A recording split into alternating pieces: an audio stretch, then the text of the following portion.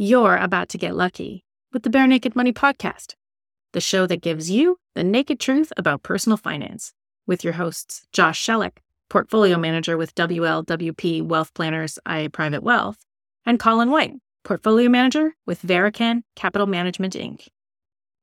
Welcome to the next edition of Bare Naked Money. I'm here getting naked with Josh, as we do on this semi-regular basis now, and we thought, given the current state of tumult in the markets, that it was worthwhile reflecting on how you feel. And we will both, right off the start, say we're not experts in this, but we've watched a lot of people have feelings, right, Josh? That's a good way to put it. So we're going to talk about some numbers and then talk about how those might be received a little bit differently depending on who you are and where you are. Do you want to start the conversation, Josh? Well, you stole this idea from me, just so our audience knows, because I kind of floated this idea a few weeks ago on a podcast, and you actually didn't pick up on it at all. And then you came back a few weeks later and said, hey, people seem to react differently when they were talking about real estate being down versus stocks being down. Why do you think that is? And I said, okay, yeah, we should do a podcast on this, like you had suggested. So just for the record, you stole this idea from me. All right, let's reframe it. This podcast will now be titled "Josh is right, Colin is wrong" for the first time ever. I'll stipulate to that. Okay, first time ever. So putting one finally in that checkbox for me. Well, so we've kind of started going down this path because a lot of things are down this year in value, and real estate is one of those things. Stocks are also one of those things. But in our conversations, people tend to focus a lot more on one than the other, or they tend to worry a lot more about one than the other. And that's the stock portfolio. And the reactions and sort of the way to deal with it seems to be different in each case. What have you been seeing in terms of the real estate numbers? How much is the market down so far this year? Well, let's put it all in context. We'll include the real estate numbers, but let's put it all in context. So from peak to trough, which is, again, how people tend to feel, like they anchor on the biggest number, and then how low did it go? So I'm buying into that way of thinking, even though it scientifically doesn't have as much usefulness as maybe doing it different ways. But I did this a few days ago. I think it's as of the 17th of October. So the TSX was down 16%. The S&P 500 US index was down 22.41. XBB, which is a short-term or shorter-term bond fund, or more traditional bond fund, I guess, Canadian bond fund, is down 16%. XLB, which is a long-term bond, which is down 27% peak to trough. Gold was down 20%. And ETF made up entirely of the Canadian banks equally weighted was down 21.95%. So, yeah, it's been bad pretty much right across the board. But to Josh's point, the real estate is, the average price of a house sold in Canada is down. What was the number I gave? I didn't give the number. The number is actually down more than 21% this year. So the average price in February that a house was selling for in Canada was $816,720, and it dropped to $640,479. So that's a 21% drop. So real estate is right in the ballpark with everything else. But people tend to look at that differently. And Josh and I both went back and forth on this, trying to figure out, because there's other numbers around the real estate number that would be interesting to know that aren't available necessarily in a timely fashion. But it leads to conversation about price discovery. The stock market trades thousands of times a second every day. One share of the Royal Bank is worth the same anywhere in Canada. And real estate is harder to measure than that. So if the average selling price is down, that means there's all kinds of things that have happened within the real estate market. There are areas that would have no bid, meaning that you just can't sell a property right now because of the way things have changed, and other areas that are less effective. So it's not quite homogeneous, but on average, yeah, it's pretty much the same as everywhere else. And people, because not everybody's knocking on their door every day telling them exactly what their house is worth, don't necessarily have as much information. But even when confronted with the fact that their property is worth less than it was a year ago, even if that number is 20% less, tend to kind of shrug and say, that's not a big deal. And that's a little confusing, because then housing crosses the line between being something we live in and something we consider an investment. And if it's just something you live in, yeah, you can kind of shrug and say that's not a big deal. But if you've been into it saying, hey, I'm going to buy 4 or 5 houses and this is my thing, thinking that somehow this is going to get through a tough time in the stock market, that hasn't really borne out this time around. You are in as much pain, and depending on how levered you are, how much money you owe, you might be even in more pain than you would be with a different kind of investment. But people always have impressions that there are certain kinds of things that are always good. Josh, what's your favorite? What's your favorite thing that people say to you is like, this is always a good thing to have money in? Well, real estate is the one that I think comes to mind first and foremost. But you mentioned earlier on the Canadian banks as well. People seem to think that these are can't miss investments. So those are probably the two that I hear the most about. But coming back to the real estate thing, so I went through the thought process of, okay, why do people think this way about real estate differently than stocks? Just for the sake of comparison here and the ease of our conversation, let's look at stocks versus real estate and why people think differently about these things. I came up with 3 things. So you stole my thunder a little bit there, Colin, but let me kind of go through these and you can kind of play devil's advocate or give me another check for being right for once in my life. So, well, that's going to stick. Okay. And when we talk about the reactions to stocks, a lot of investors want to sell their stocks when they're down in value. And there's a whole bunch of reasons why people feel that that's the right thing to do, but generally you're running away from the pain, you're sort of running away from the fear of the value of your investments, the value of your wealth dropping. So my first point here, why I think people react this way to stocks and not to real estate, is it's just so much easier to sell and buy and sell stocks than it is real estate.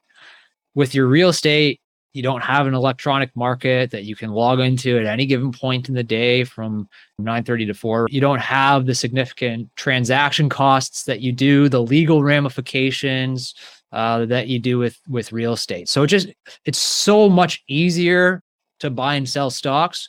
If we made buying and selling real estate that easy, maybe people are a little bit more inclined to buy and sell their houses just the way that they do with their stock portfolio. Well, yeah, no, that's for sure true. I mean, the ease of access is one thing. I'm afraid to say anything else because I don't know your list. I'm afraid I'm going to stumble onto something else and steal more of your thunder. So I'm going to wait until you say all 3 things out loud so you get full and honest credit for all 3 things. Well, the next 2 are things that you already touched on. So the second one that I have here is it's your home. People don't always, not always, but a lot of the times when people are thinking about real estate and the clients that we work with, it's their home that they're talking about. So they just feel differently about it. It's not purely a financial decision whether they're buying or selling. They're not just going to pick up their home because the value of their house is down 10%, because that disrupts so many other things in their life if they were to do so. So I think that maybe even more so than that first ease of transaction is more important, and something that's very relevant and why people don't react with sort of a knee-jerk reaction every time values are up or down 10%. Yeah, well, that's true. And your third one, I'm not going to say anything more because I'm not going to step on your toes ever again. I feel bad about that. I'm sure you will. I'm sure you will. So the third one is I think the most relevant and something that you touched on. Your house is not priced every second of every day. Yes, someone might come by once in a while and say, hey, your house is up 10% from last year. Your house is down 10% from last year. But you're not slapped in the face with it all the time, every second of every day with, here's the value of your home now. Here's the value of your home now. Here's the value of your home now. Oh, by the way, your house was worth this much 5 months ago, this much 5 minutes ago, this much 5 weeks ago, this much a year ago. If you had have done something differently, February the 22nd of 2022, you would have saved yourself this much money. So that sort of slap in the face is not there with your house. Like I just started thinking of, okay, what if you came home to your house every day and there's a ticker tape above your garage or above your front door that tells you how much your house is worth? And not only that, you're driving down the street, every other house along your street has the same ticker tape that tells you how much that house is worth on a daily basis, every second of every day. And it shows you that, but it's also super easy for you to see how much each of those houses was worth a week ago, a month ago, a year ago. People would act differently. People would act differently if they had this in their face all the time. And then next thing they know, oh, their neighbor's house is up $20,000 and their house is down $20,000. Well, what the hell is that guy doing that I'm doing differently? He bought a new big screen TV. Maybe I should buy a new big screen TV. Maybe my house will go up 40 grand if I do that. So it's a silly analogy, but this is the way that people react when it comes to stocks. They see one stock doing one thing. They want to sell theirs and buy that because that one's doing better. And they think that's a good idea. Well, the other thing in the stock market, there's always a willing buyer within a couple cents of the last transaction as a rule. Yeah, so you have a ready-made market. But there is a bigger thing at play here that helps people compartmentalize things. And a house is a tangible thing. Like you can walk around in it, you can touch it, you can feel it, you can smell it, you can have feelings or memories that are formed in that house. Money is intangible, and we live in an intangible world. And those are two different buckets altogether. I'll give you an example, because I've had conversations with clients this week where they said, holy cow, my account's down $100,000. If I lose another $100,000 in the next year, then that's going to be bad. I'm thinking, well, you think it's going to go and, oh, yeah, that's the trend. Well, but that's not how markets work. I mean, they go down until they go up. I mean, there's always oscillations and things, but people are willing because it's something that's nebulous. It's something that's intangible, something that's not easily understood. They apply whatever logic they have available to them. It's like, well, this is my loss this year. 2 more years like this, I have no more money. Well, wait, no, it's not. Unless every company you know goes bankrupt the same day, not all of your money goes away. Now, if every company you know goes bankrupt the same day, we probably have bigger trouble than your portfolio is not worth anything, because we've gone back to caves and we're hitting each other with sticks again. So people try applying logic to something in a way that just doesn't fit. And these are real conversations. I'm not belittling the conversations, because this is how people's emotions react to things. But, when we're having a conversation, that's where it starts. And I guess just to go back to the start, the point of this whole podcast is, you know what? Real estate's down in one measurement just about as bad as everything else right now. And that doesn't make real estate a bad investment. It doesn't mean people shouldn't have real estate, but just don't put it on some kind of pedestal that you think it's completely not affected by these things. And the other thing, I guess, in the financial world, and Josh reads this all the time, is there's so much more commentary and so many people holding themselves out as gurus as to talking with certainty of what's going to happen in the stock market. And some of it's doom and gloom, and some of it's really optimistic, and some of it's but there's a whole bunch more being written about things that are traded in the stock market than real estate's real estate. Like there's not a whole lot, there's not as much diversity to discuss in real estate as there would be in stock market commentary, for sure. So there's always a new story coming along. Yeah, the tangibility thing I think is really interesting. I'm glad you brought that up, because stocks do kind of seem to be like a figment of somebody's imagination to some people, right? And it's harder to understand when you own a stock, like, oh, I own shares in a business.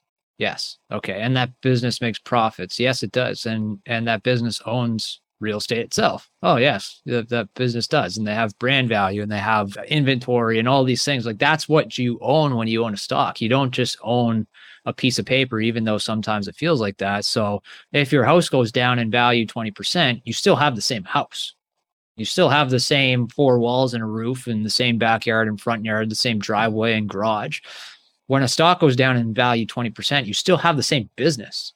You still have 100 shares of Royal Bank or 500 shares of Apple or whatever it is that you own. That business, Apple's still going to sell iPhones. They're still going to generate profits. They're still going to have their headquarters in California or whatever it is. So that has value. All this stuff has value. So the fact that somebody's willing to pay you 20% less today than they were a month ago for either of these things, you still fundamentally have the same amount of those things. Just people are looking at it and valuing it differently. And it's a lot, to your point, it's a lot easier for people to understand I have the same house than it is for them to understand I have the same number of shares of Apple. Yep.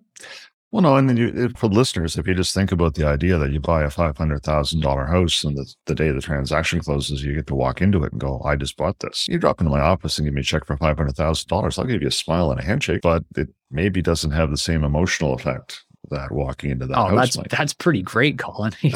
Smile and a handshake from you. What about well, depending on the circumstances, but no, but that's the fundamental reason, and I think it's important for everybody to explore where their confidence comes from, because you're more confident in some things than others, and it behooves you, or it's to your benefit, to kind of say, well, why am I more? Should I be? Is that a valid thing? And there's a Mark Twain quote from The Big Short, which I just rewatched on a plane. That's a great movie, by the way. And one of the quotes that they include in that movie is, it's not what you don't know is going to hurt you. It's what you think you know for sure that just ain't so. And this is an example of that. So if you thought that you were protected by having a bunch of real estate to offset your market investments, well, that hasn't worked out this time around. And this is an odd time. And Josh, you've made some good points and had some good conversation around how odd this time period is with regards to the correlation of assets. And this is where I start making fun of people who use correlations all the time, because when the shit hits the fan, correlations go to 1. And I think we're witnessing a little bit of that now, that we're seeing sell-offs across most major asset classes, if not all. And these events occur once in a while. And you shouldn't assume that you can perfectly plan around them and not have these affect your world. Yeah, for sure. So I think the purpose of this conversation is just to continue to encourage the right behavior. We don't want you to think that real estate's a bad investment, as Colin said before. We don't want you to think that stocks are a great investment. It's just that they all have their time and their place, and reacting emotionally to any one of these when it comes to investing, when it comes to your money, is probably not going to be the right move. You don't want to panic and sell when things are down. You don't want to get too high when things are going great, like they were with real estate 6 months ago, and load up and buy a whole bunch of real estate and take variable mortgages for every piece of that property, like so many Canadians did over the last couple of years. And oh shoot, all of a sudden interest rates are 4% higher than they were 6 months ago. So just taking pause, reacting in a level-headed way to all this stuff, good or bad, knowing that it's never going to be always good or never going to be always bad with all of these different types of investments. That's super important to remember. Well, humble is a good thing. And if you want to take a lesson that has kind of been taught to everybody over this last 9 months, say, going forward, is don't be confident now. Like, don't say like, well, real estate's going to perform the best from here, or well, the stock market's going to perform the best from here, or gold now is a great entry point for gold. Or again, don't be confident from here either. It's all about establishing a good balance in quality investments, and then being patient and not having knee-jerk reactions to things. Because again, we're getting lots of questions right now. Well, should I change my risk profile? It's like, well, if your risk profile was set up properly going into this, then the answer is no. The environment doesn't change your risk profile. Your circumstance changes your risk profile. And if honestly, part of your circumstance is your ability to sleep at night. So for people who are not sleeping at night, then yeah, I mean, that's now causing you physical pain. And if we can't avoid that, then maybe changes do need to happen. But the same way, being super confident that there were things you could have been in. Again, honestly, this is one of the better situations for people like Josh and I to be in, because the worst situation, and this kind of happened early on, if you were heavily invested in Canadian or the Canadian energy sector, you look pretty smart for part of this year. So there was a sector that you could, with the backward facing mirror, you could take a look and say, yeah, that I could have been there. I should have been there. Well, I mean, the air's kind of come out of that balloon. I mean, everything is down to a point, and really was no place to hide. even cash. If you factor in the cost of inflation, if you had gone to cash, you still lost a lot of purchasing power over the last year. So this is one of those times when everything is looking bad. So it's a unique opportunity to reflect and say, you know what? I shouldn't be confident that there's one course of action at any point in time that's going to protect me, because from time to time, everything's going to get hit. And that just is part of being on the planet and part of existing. And learning that at this moment so that you don't, I was like, oh, that was terrible, but I'm really sure, just shut up.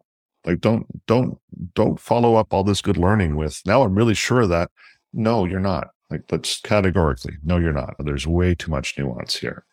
And as I said, the Canadian market is something that, from a real estate perspective, there's areas right now that when I say no bid, I mean, it doesn't matter what your price is, people aren't buying in certain locations and certain price points. So it freezes up. And that does happen in capital markets from time to time, and it's quite catastrophic. So when we say the average house price is down 21%, that means half the houses are down more than that.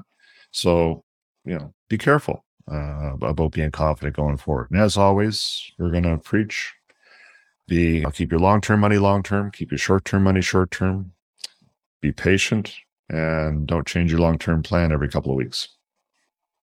Or every couple of months, for that matter. Well, I was trying to pick the time horizon I should use for that statement, and I settled, I think you're probably closer. Not long-term plans, maybe once a year could be reviewed. How's that? Is that safe?